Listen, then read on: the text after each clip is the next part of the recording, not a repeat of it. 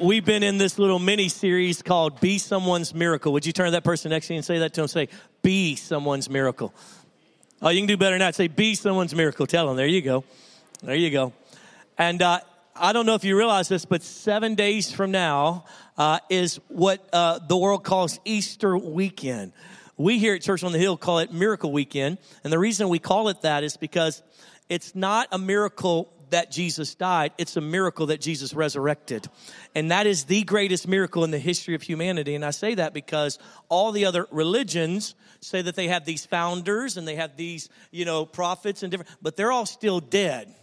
Only Jesus resurrected. Are you with me? Say yes. That's the one true God that we serve. And so this weekend coming, it's the time where a lot of people's hearts are open to kind of go and engage with Jesus and his church a little bit. And so I'm asking you to be sure to get out there on your social media, invite folks. In fact, we've opened up a couple extra services. We'll do an 8 a.m. service. We know some of you got to go to Grandma's church, so we'll do an 8 a.m. service. It's only going to be 50 minutes. We'll take communion in that service, and then we'll go to our 9 a.m. normal service, our 10:45, and then we're going to do a noontime service for you guys who had to go to Grandma's church first. Then you can come over and be in your church at noon with us, and we're going to do shorter services. So your friend who he cannot go without a cigarette for at least 30 minutes. That's okay. We'll keep it quick for him, all right? So that he can come and worship the Lord with us. And then we'll do our 6 p.m. And if you didn't know we had a 6 p.m. service, we have a 6 p.m. service every Sunday night, and it's just like all the other services. It looks exactly the same. And so it's one of those kind of moments, guys, here at Easter where people's hearts are real open. And so I want to challenge you to be the church, be someone's miracle. Say it with me one more time. Be someone's miracle. And so when we were planning out, we try to get on our faces and we cry out to God and we ask the Lord to tell us what does he want us to minister, and we ask him to give us the first quarter and then the second quarter, and that's how we go. So in January we were on our face crying out to God, what do you want it to look like? And so we started planning out all the series and the sermons as the Lord gave us insight. And so months ago when we were planning out the series, we got to the place where we were going to preach last week on micro miracles, and then this week we said, you know what, this part of miracles really needs to be about how when we come together as a community, we actually can transform entire communities. And we said, out of all of us, who carries that more than anybody else? And everybody turned and went, Miss Jamie. She's the one that loves the community more than anybody else. So it's amazing how this thing fit right in this spot. So today, without any further ado, I want you to give a crazy warm welcome to Miss Jamie as she comes and brings the Word of God to us.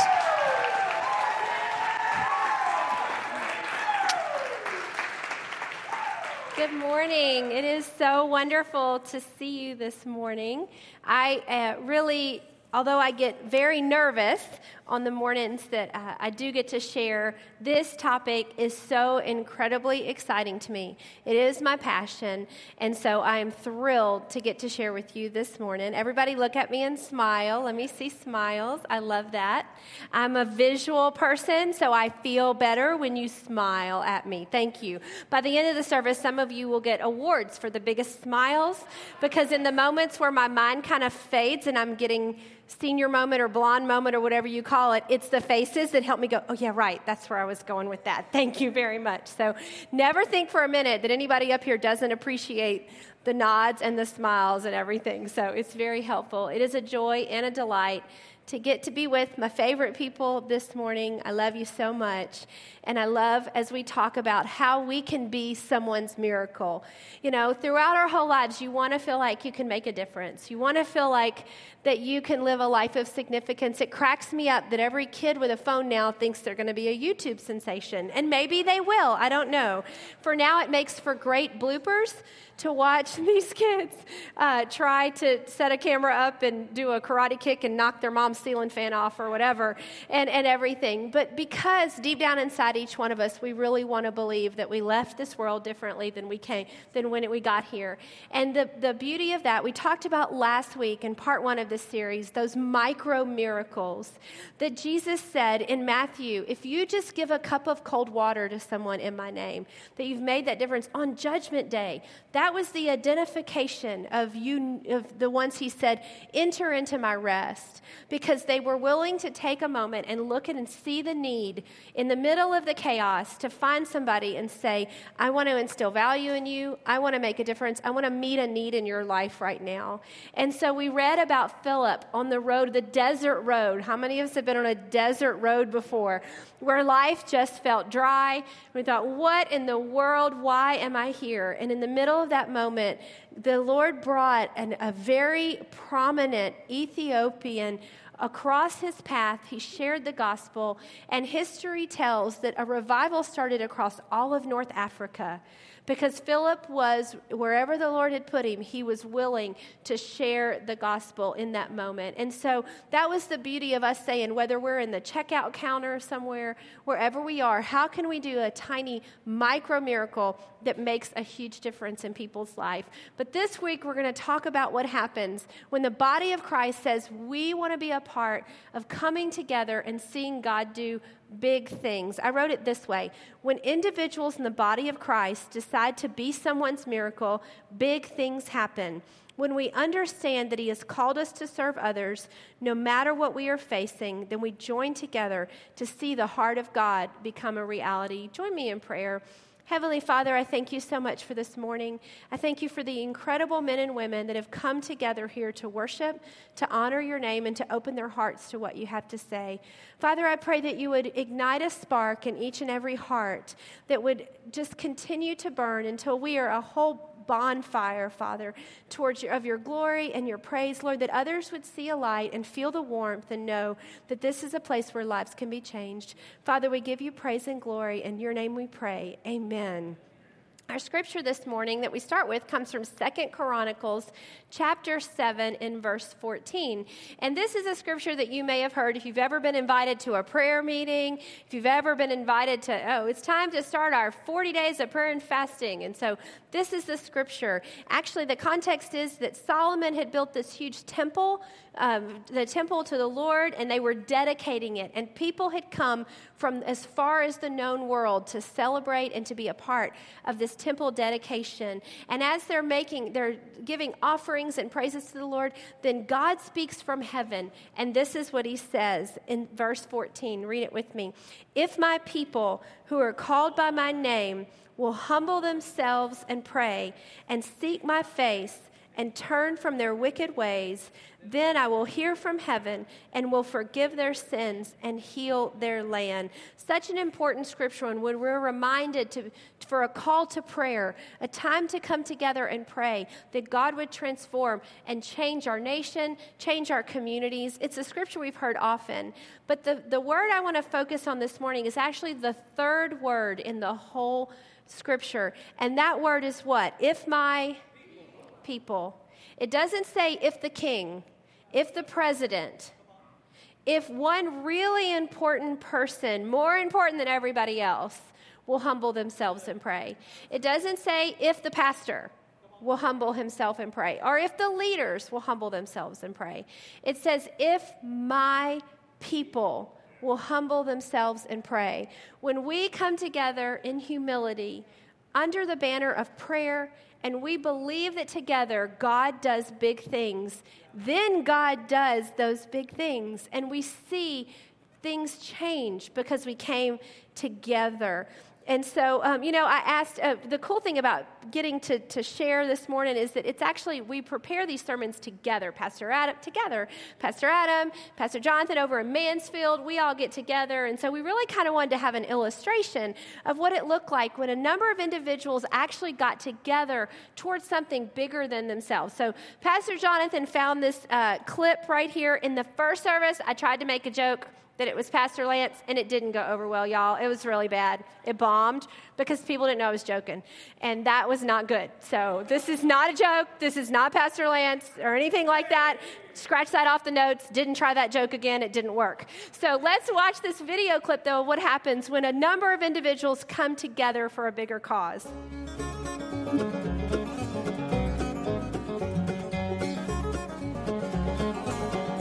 A time lapse of 10 hours.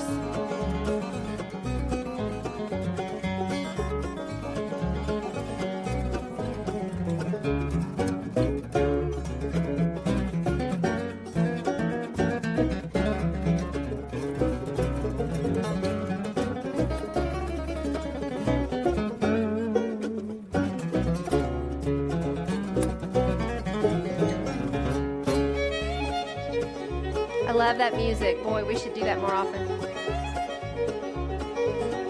Is that crazy, guys? 10 hours. That is not what we will be doing when we come together. It will involve food and fun, but not a barn raising. But when people come together, big things happen. We saw that in the Old Testament that the Lord came and said, if my people come together. We see it again in the New Testament when the book of Acts, when the early church came together. Acts chapter 2 verse 1 says they were all together in one place and the place was shaken. And we see the outpouring of the Holy Spirit. Later in chapter 2 verse 42, it says they met together in the temple and in homes, breaking bread and ministering to others. There is a synergy and a power that comes when the body of Christ gets together. But it didn't stop there in the Bible. One of the most fascinating historic facts to me is the creation of hospitals. We just assume, I guess, that a bunch of doctors said, hey, we can make a lot more money if we're all in one building at the same time. But that's not how it started. In just 300 AD, in Caesarea, which is in the area of Israel, actually Christians got together because there was so much false information out there about magic and potions and voodoo and all these things. They said there's a real thing called medicine that God gave us that can help people. And so the first hospital was actually started by Christians. And throughout the years, as Christians got together, many of them formed hospitals. Have you ever heard of Methodist Hospital? Wow, mind blown, right? Like it really was a video. Presbyterian Hospital. Baylor is a Baptist hospital. St. Jude Children's Hospital. And then I think they just ran out of too many saints, so they just started All Saints Hospital. All those together. Those were all started because people said, we love God, we love people, and we can minister to people when we come together in a bigger way than we can. In the early 1700s, in a tiny little village, 24 men and 24 women that were Moravian descent decided that they would each commit themselves to 1 hour of prayer a day. Those 24 men and 24 women started a 100-year prayer meeting. For 24 hours a day, prayer went forth for over 100 years. But it wasn't just a prayer meeting that started. Revival started in those communities, and a missions movement was started that began to change the whole world. Because men and women packed all their belongings into a box the size of their body, a coffin, and said, I'm not coming back unless it's in this box, because I'm staying out there until I share the gospel with the uttermost parts of the world.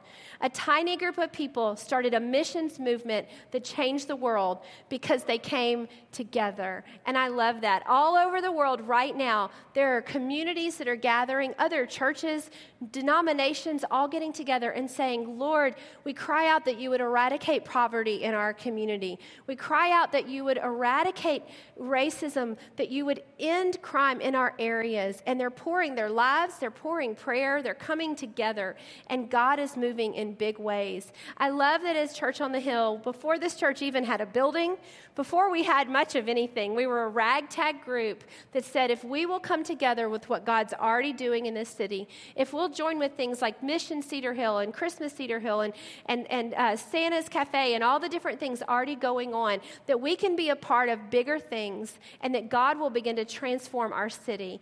And that's what you see happen. That's why we do Miracle Weekend. We don't do Miracle Weekend because kids need more candy. They've got plenty of candy, and we can just wait till the day after Easter and get it way cheaper, I'm sure. But because children need to know that they're valuable, they're special, that we create a memory, that we invest in their lives, and that we hopefully in some small way make a difference. Amen? I love that. How did the YMCA get started? How did the Red Cross get started? How did the Salvation Army get started? Because Christians said, let's come together and let's serve people and let's serve our community. That gets me so excited. I love it. I just can't wait. Miracles happen. Healings happen. Hearts are changed. Marriages are put back together when Christians come together. And the difference between Christianity and just some kind of self-help or feel-good support system is the miracles. The miracles are what say to people, this is different. Jesus is different, and he has the power to change your life. Amen? We see in Luke chapter 7 that John the Baptist was very discouraged. John the Baptist had gone before and said, this is the guy, he's coming, it's Jesus, make way, everything's going to change. But now he finds himself in prison, and he says, I wonder if this really is any different than any other person that's ever come before and claimed to be the Messiah. So he sends people to Jesus to say, are you really the one? In verse 20 of Luke chapter 7, it says, when men came to Jesus, they said, John the Baptist sent us to you to ask, are you the one who is to come, or should we expect someone else? At that very time, Jesus cured many who had diseases, sicknesses, and evil spirits, and gave sight to many who were blind. So he replied to the messengers, go back and report to John what you've seen and heard. The blind receive sight, the lame walk, those who have leprosy are cured, the deaf hear, the dead are raised, and the good news is preached to the poor. When people hear what God is doing in our own lives, because we share our testimonies, when he hears what he's doing in the lives of communities, then it instills hope that things don't have to be the same way they are, but that things can be different. Things are different when Christians get involved, amen? We've talked about hospitals, but that even happens in modern day. In our first service, we had Pastor Sullivan here. Pastor Sullivan is an amazing man of God who has given his life for the orphans of Haiti. He's given his life, and we were talking about it earlier, and there is no education system and support system there. But when Christians come, when believers come, and they begin to pour into the children there, then you see people who may not have had a hope begin to once again have hope. That's why we do missions. Yes, it opens our lives and it helps us know that all the privileges we may have as Americans, but you know why we go? We go to help serve others. Because when we come together and we serve others, we can change a whole nation. We can serve a nation to the degree that we change the education system of a whole nation just simply because we're willing to come together. We're willing to set aside maybe part of our resources to go on those trips. So, and Erica didn't even ask me to say that. Isn't that wonderful? That we can go on those trips. Amen. Miracles are the proof that Jesus is in our midst. They're the proof to people that Jesus is here. And so that's my heart cry. Lord, do miracles in everyday life. As we're out cutting the grass, turn off the lawnmower, pray for our neighbor, and see God change their lives in that moment. So then you think if they're so incredibly wonderful, why don't we see more of them? Why is there just not a miracle a minute around here? Many times there's obstacles that keep us from branching out and from stepping out and from joining into that together, to joining into what God's doing. So I want to cover 3 things that are potential obstacles to miracles. The first one is fear. And I think it's one of the biggest because fear comes in so many packages, so to speak, in so many forms that it keeps us from being a part of what God wants to do. We see this in the Bible. There was a man named Ananias, and the Lord came to him and said, you're going to get a visitor, and you're going to be a part of changing his life. Well, this wasn't just any visitor. This was a guy named Saul. We may know him as Paul, but before he was Paul, he was Saul, and he wasn't a very good guy. In fact, he went around making it his passion to throw Christians in jail and to see that they were tried and even killed. That's not someone that I would like to host for an afternoon in my home if I was a believer, and yet the Lord in Acts 9, let's see what happens in verse 10. In Damascus, there was a disciple named Ananias. The Lord called to him in a vision. Ananias, yes, Lord, he answered. The Lord told him, go to the house of Judah on Straight Street and ask for a man from Tarshish named Saul, for he is praying. In a vision, he has seen a man named Ananias come and place his hands on him to restore his sight.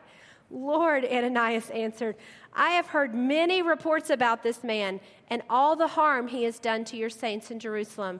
And he has come here with authority from the chief priests to arrest all who call on his name. He had every right to be terrified because this man had a reputation of imprisoning and killing Christians. And he said, I am not about to go put myself in a situation where I could also be one of those people. But the Lord continues to say, I need you to go because I have a great calling for him. He also will go through a number of things, but it is all for my cause and my purpose. Ananias had to push past his fear and to go forward to be a part of what God wanted to do. And guys, this last year, fear became a real thing to me. It wasn't just a topic or a scripture that God has not given us a spirit of fear, and it's kind of a cliche. And some of you remember in the 90s, we had no fear on everything, right? Anybody else still from the 90s like me? No? Gosh, guys, thanks. Thank you. Appreciate it. At least somebody back here. But y'all, fear became very real to me, and I want to tell you this story. Last November, we took our family on a vacation together. We took a little time away. We went to have a little fun. We went down to the San Antonio area and did the river walk, and then we spent a day in Bandera, Texas, which is a little town. It's so adorable, and I spent many, many summers there. We saw horses. We saw dude ranches and all that, and then we saw this beautiful river flowing gently through the town of Bandera, with huge cypress trees, and the water was crystal blue. Something you don't see in South Louisiana, for where I'm from, is clear water, ever. And so this is just fascinating. And while we're watching the water trail by, this adorable little millennial couple comes kayaking past us, just ever so gently past. And so Pastor Adam said, let's do that. Now, we didn't have swimsuits. We didn't have anything like that. It's like 60-ish degrees outside. It's really cold. But they were all dry. They looked like they were having fun. Surely this is a wonderful experience, right? No. Does anybody else kind of get a little nervous around water? Is it just me? Thank you. I get a little nervous around water. So we go and we find out where to rent the kayaks. We get our kayaks and we pack a lunch. We get these brisket sandwiches, almost as good as Winter's barbecue, but not quite as good. But we pack our brisket sandwiches up in this little cubby. Does anybody know that? Kayak canoes have like these little cubby holes, and you can put all your stuff. And I thought, this is going to be the sweetest family memory we've ever had. So we start paddling. The water is freezing. We pull over and we have lunch together, eat some of our food, and we get back on. Now, mind you, because I have my children with me, Mama Bear is just a little bit nervous and a little protective. So I asked the young guy who looked like a California surfer, do I have anything to be worried about on this kayak? And he was like, nah, you're good. Nothing to worry about. I said, are there any rapids that are kind of scary? And he goes, no, there's that log and there's that little drop, but you'll be fine. I'm like, okay, surely you wouldn't put my 11-year-old in danger. Surely, right? You would not do this to me and my child. So we're kayaking along, and you hear the little bitty rumble of the water, and okay, I'm starting to panic a little, right? But you get through it. It's all fine. And then all of a sudden, Mariah, who's straight ahead of us like a mile, because she's like Daredevil, Mariah goes, ooh, Mom, a waterfall, yeah! And she proceeds to go off this like 1,200-foot waterfall. No, I'm kidding. It was about like this. But in my world, it was really scary. I can't get out of the water. I can't get around it. I can't go anywhere. And all I know is me, clumsy me, and the kayak go over and then under. And y'all, it probably was like a microsecond, but it felt like 100 years that I was under the waterfall, under my kayak, and I can't get up. I was terrified. I come up with this look on my face. Pastor Adam said I look like just sheer death, because I thought in that moment, I'm going to die. And we've all 5 lost our cell phones. And I don't know what's worse right now in this moment, replacing 5 iPhones or 1 human, McCain. One of them is going to be really bad. It was terrifying, completely terrifying. Well, the problem is the guy had dropped us off about 20 minutes earlier and said, see you in 3 hours, bye. We're soaking wet. Most of what I own has now floated down, including the life jacket that I'd had, floating down the river, and I can't get, I said, I'm done. I quit. I'm going to get out. They're like, you can't get out, Jamie. You got to finish this thing. You got to keep going. Nope. We're all getting out. We're all quitting right now on this thing. But guess what? We couldn't quit. We had to go forward. So for the next 2.5 hours, every time a fish swam and so much moved the water, panic attack, pure panic attack. And I did all that I could to survive and pretend that I wasn't completely freaking out because my 11-year-old is like, yeah, this is so much fun. And I'm like, you have no idea how much your life is in danger right now. It was completely terrifying. Fear gripped me. To this day, if someone turns on a water hose, I have to breathe through it. We're going to be okay. It's all right, Jamie. It's just a water hose. But seriously, fear changed my whole perspective of my world in that 1 second. My perception, the waterfall was always there. Everything was fine. Everybody made it out okay. But my fear paralyzed me and basically affected the whole rest of the trip. Everything was affected because of my fear and my perception. And so many times before we want to get involved, before we're going to do something for God, fear grips us. Fear grips us that we're going to fail. Fear grips us that we're going to pray for somebody. Have you ever asked somebody to pray for, if you can pray for them, and they go, like, ew, that's weird. I have. It's awkward. It's very awkward. Fear grips us. Fear grips us. You come into church, everything's great. We thought, well, this is one of those low-key churches without anything wrong. And now Pastor Adam done asked you to invite somebody to Easter. Now you're looking for the exit signs. I got to get out of here. It's one of those churches. But you know what? We have to push past our fear. Ananias had to push past the fear. This man could kill you. The Lord is asking you to go to somebody who could kill you. And yet, because the Lord spoke and said, I have a plan for this person, and you're needed to be a part of that plan. And that's what he says to all of us. He challenges us. Don't be scared. Have courage because I have a plan. Have courage in whatever he's sending you to do. You know, I've mentioned it before, but I'm actually running for office right now. It's been a wild ride. It's been such a wild ride. It's a good thing that I went over a waterfall last November, because now I'm like, nothing's worse than the waterfall, I promise. Nothing can be as scary as that little bitty waterfall to me. But you know, some of the processes involve going to meetings and meeting people for the first time. Well, I'm a pretty high, I'm an extrovert personality, and I don't mind talking to somebody. And then I get an email that I've been invited to speak at an NAACP candidates forum.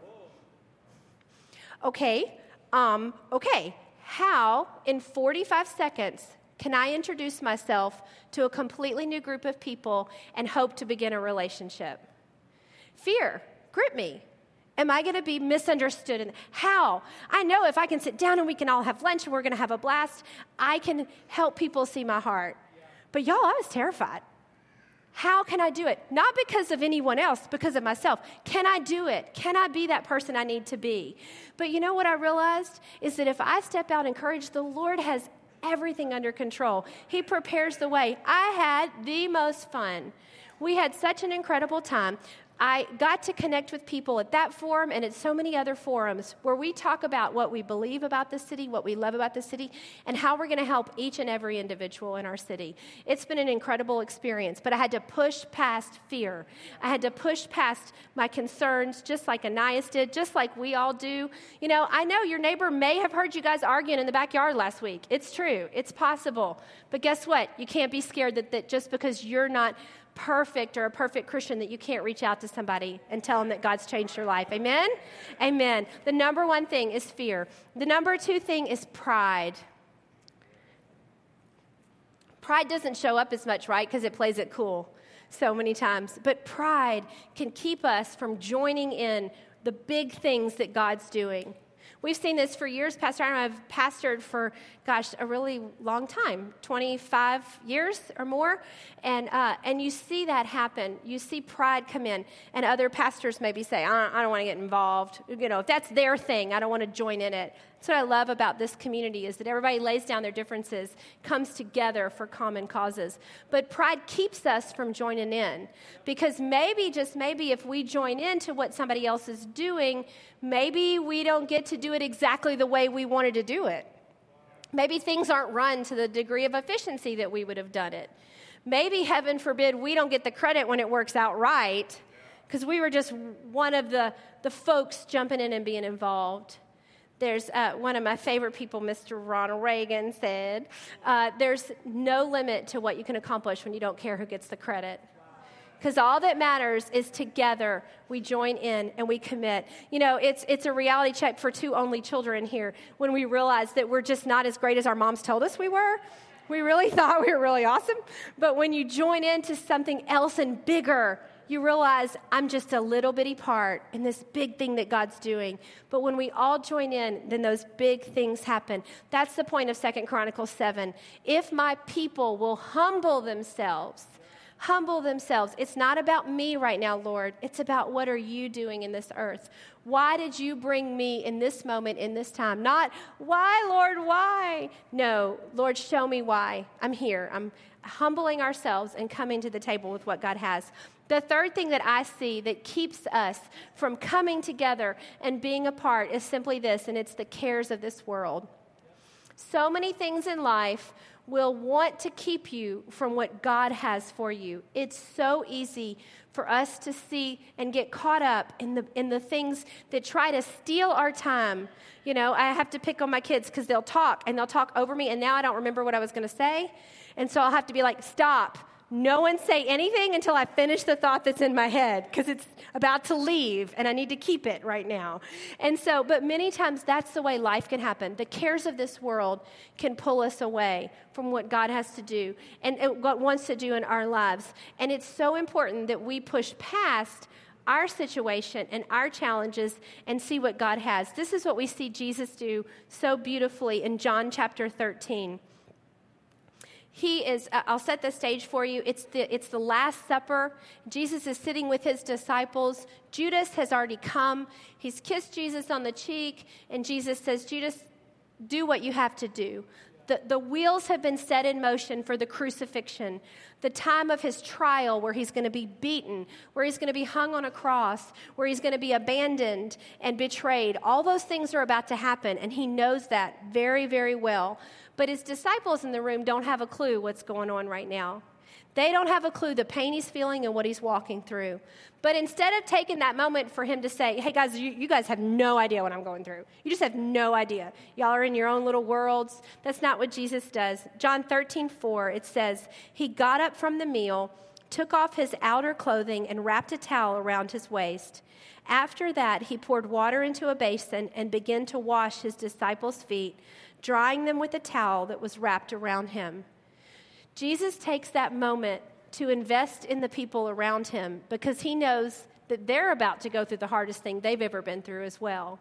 He knows that they're about to face losing the Messiah, the person they believe is the person they've laid their lives down that they're going to follow. Their worlds are about to be turned upside down. And so Jesus says, in this moment, I'm going to minister to you. Feet washing in the Bible times was a sign of serving, a sign of ministering to. He says, how can I minister to you despite what I'm going through? And so we have got to push past. The cares of this world are always going to be here. If we wait for a perfect time to go on a missions trip, it'll never happen. There'll never be such an abundance of extra cash that you won't have 10 other things you want to spend it on. It's setting that time aside setting the time aside, setting the resources aside to serve other people and to give to other people. But that's when we become a part of the together and a part of what God's doing. And just like one little person built a barn in 10 hours because everybody comes together.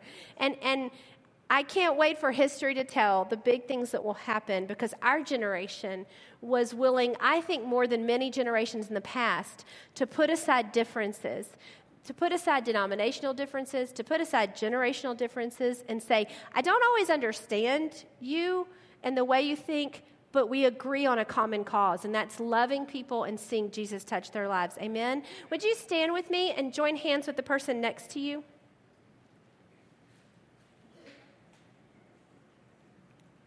I know we don't normally join hands and all that, but I felt it was appropriate for this morning's message. The youth are over here doing this, like trying to break each other's knuckles. It's really funny. Let's pray together. Father, we start with a heart of gratefulness for what you've done in our lives. As Pastor Adam said earlier, we know there's times when you protected us, when we shouldn't be here, and yet you kept us, Father. You've taken us through so much. Lord, you've set us free from so much. Father, we're not the people that we were holding anger and so many things. But Father, set our hearts, set our minds today that when we join together to serve our community, to bring the love of Jesus to our generation, Father, that you come, that you heal from heaven, that you heal our land, Father, and you do a transformative work in our communities that may have never been seen before. Father, we give you our lives and we commit. Father, even as we approach this week of Miracle Weekend, Lord, put people in our path and then give us the courage to invite them, give us the courage to minister to them and to pray for them. We ask in your Son's name, amen. Amen. If you just bow your heads once again with me, I want to give an opportunity. Maybe, Pastor, I got to be honest, I don't feel like I'm even in the family of God. Maybe you would go so far as to admit that maybe if you died today, you don't think you'd go to heaven. You don't really know Jesus. One of the things you'll notice if you're around us here at Church on the Hill, this isn't about do's or don'ts and about going to church and giving money. This is about Jesus Christ being our best friend. That's all God ever wanted, was a relationship with us. And so many times we get that confused. And today, as Miss Jamie was teaching us about coming together to make big impacts in our communities, to bring miracles to our communities. One of the missing element for you may be that you're just not in relationship with Jesus, thereby you're not really together with the other believers. And I want to give you an opportunity today. With every head bowed and every eye closed, if you're not a Christian, I want you to know something. Jesus loves you. And I know that sounds trite because so many people have said it so often, but it's a truth. 2,000 years ago, he died on a cross. Someone had to pay for our sin. We were the ones who would have to pay for it had he not stepped in. If your child was kidnapped and murdered, even though the person got caught and felt sorry about it, you'd still want justice. And that's what happens with us and God. We've sinned, and so there must be justice. So Jesus stepped up and said, I'll pay what they're supposed to pay. I'll take the punishment. The Bible says it like this, that he stepped up and he paid for all of our sin. And I always tell people, it's like he paid it forward. Every sin you'll ever commit, every sin you've ever committed, he's already paid for. There's an account. I picture like there's this account with your name on it. And all you have to do is access that account and let grace and mercy come upon you and keep you from being distant from the living God and bridge the gap. And that relationship become a real relationship. You say, Pastor, that's amazing. How do I access that account? I'm glad you asked. The Bible says if you'll confess with your mouth, believe in your heart that he's the Christ, the Son of the living God, that he will forgive you and cleanse you from all unrighteousness. He doesn't say you have to burn so many candles. Doesn't say you have to give so much money to the church or join a small group. He says, I will forgive you if you will but ask and let me into your life. Let me be Jesus Christ, your Lord and Savior. It's that easy. It's that simple because all the heavy lifting was done 2,000 years ago. So today, with every head bowed and every eye closed, as you're just contemplating your life, I want you to be able to make a decision here.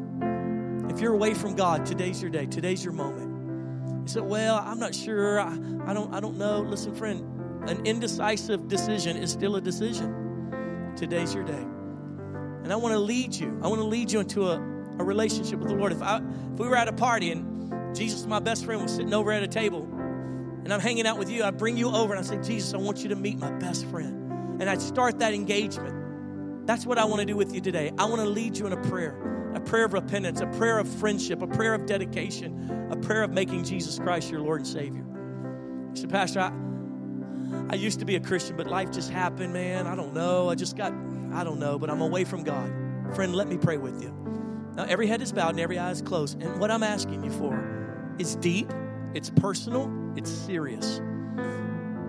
This is between you and the living God. And I know I'm asking you for that in the midst of a lot of people. I know I'm asking you to make a private decision, a deep private decision in public. But I'll tell you this. The Bible says if you're ashamed of me in front of the people, I'll be ashamed of you before my Father. That's what Jesus said. And so today, every head is bowed and every eye closed. If you say, Pastor, you're talking to me, I need a change. I need Jesus in my life. I'm ready to surrender. I'm ready to let Jesus be Lord of my life. Friend, if that's you, I want to pray with you. No one's looking around. No one's paying attention but to their own heart. But if that's you, I need you to admit that to yourself and to me so I know who I'm praying with. If that's you and you're ready to make Jesus Lord of your life, would you just slip your hand up and say, Pastor, that's me. Thank you. Thanks, sir. Anybody else? Pray for me, Pastor, this time. You can put it back down. Thank you. Anybody? Thank you, sweet love. Thank you, ma'am. Thank you, bro. Thanks for your honesty, man. Thank you. Thank you, bro. Anybody else? Okay. Yeah, thank you. God bless you. Thanks for being honest. Thanks for being real. This is your moment. This is your moment to make it right with the Lord and no longer to have that giant elephant in the room, no longer have that shame and guilt. This is your time. God loves you, and He's drawing you in. 2 more seconds. Anyone else? Pastor, pray for me. It's time. I'm ready to ask Jesus into my life. Amen. Thank you. Thank you, sir. You can put your hands down. Now I'm going to lead you in a prayer of repentance, a prayer of dedication, a prayer of making Jesus your Lord. I want you to mean it with all of your heart. In fact, I'd like everyone in the audience to pray out loud alongside of those who are praying Jesus into their life, praying, asking Jesus to forgive them, maybe for the first time or coming back to the Lord. And I want you to pray it like this. Come on, out loud. Say it like this. Say, Jesus, today I admit I'm a sinner and I've sinned against you, but I ask you now to forgive me. Jesus, I love you. Thank you for loving me. I accept what you did on the cross so that I could have a relationship with the living God. Here and now, fill me with your Holy Spirit. Write my name in your book of life. I promise to serve you all the days of my life. Jesus is my Lord. Father, thank you right now for all those who cried out to you. And Lord, that they've cast their cares onto you, and you are now healing them and forgiving them. Lord, thank you that from this point forward, they can call themselves sons and daughters of the Most High God. Lord, I pray for a peace to overtake them, a peace to know that there's no more conflict between you and them. That, yeah, they may sin and they may make mistakes, but they're forgiven. They're a son, they're a daughter. And Lord God, what do you do with sons and daughters? Yeah, you spank us, but you don't throw us away. You don't get rid of us. Yeah, you correct us and you work on us, but you don't tell us that we're not yours anymore. Jesus, thank you for the lives that have been changed. The Bible says that all the angels in heaven are going crazy right now. They rejoice when just one sinner turns back to God. So, Father, thank you for those lives that today made a decision. May they never be the same. Lord, I pray right now, Lord, even as Miss Jamie has brought us the word of together, Lord, that this church on the hill, that we could do great things together. Lord, bless our time this coming Saturday as we just love our community and we pass out Easter eggs and we just love on folks and eat lunch together and hanging out at the park. Lord God, I pray that hundreds would have an encounter with you as they meet other Christians who are just figuring it out too. God, I pray that every post that we put out there, every person we invite through social media, Lord, their hearts that have maybe been hard in the past, that their hearts would be softened and they could find the living God just like we have found you and just like you have opened up our hearts to know you better. Jesus, thank you for your kindness, and we bless you now in Jesus' name.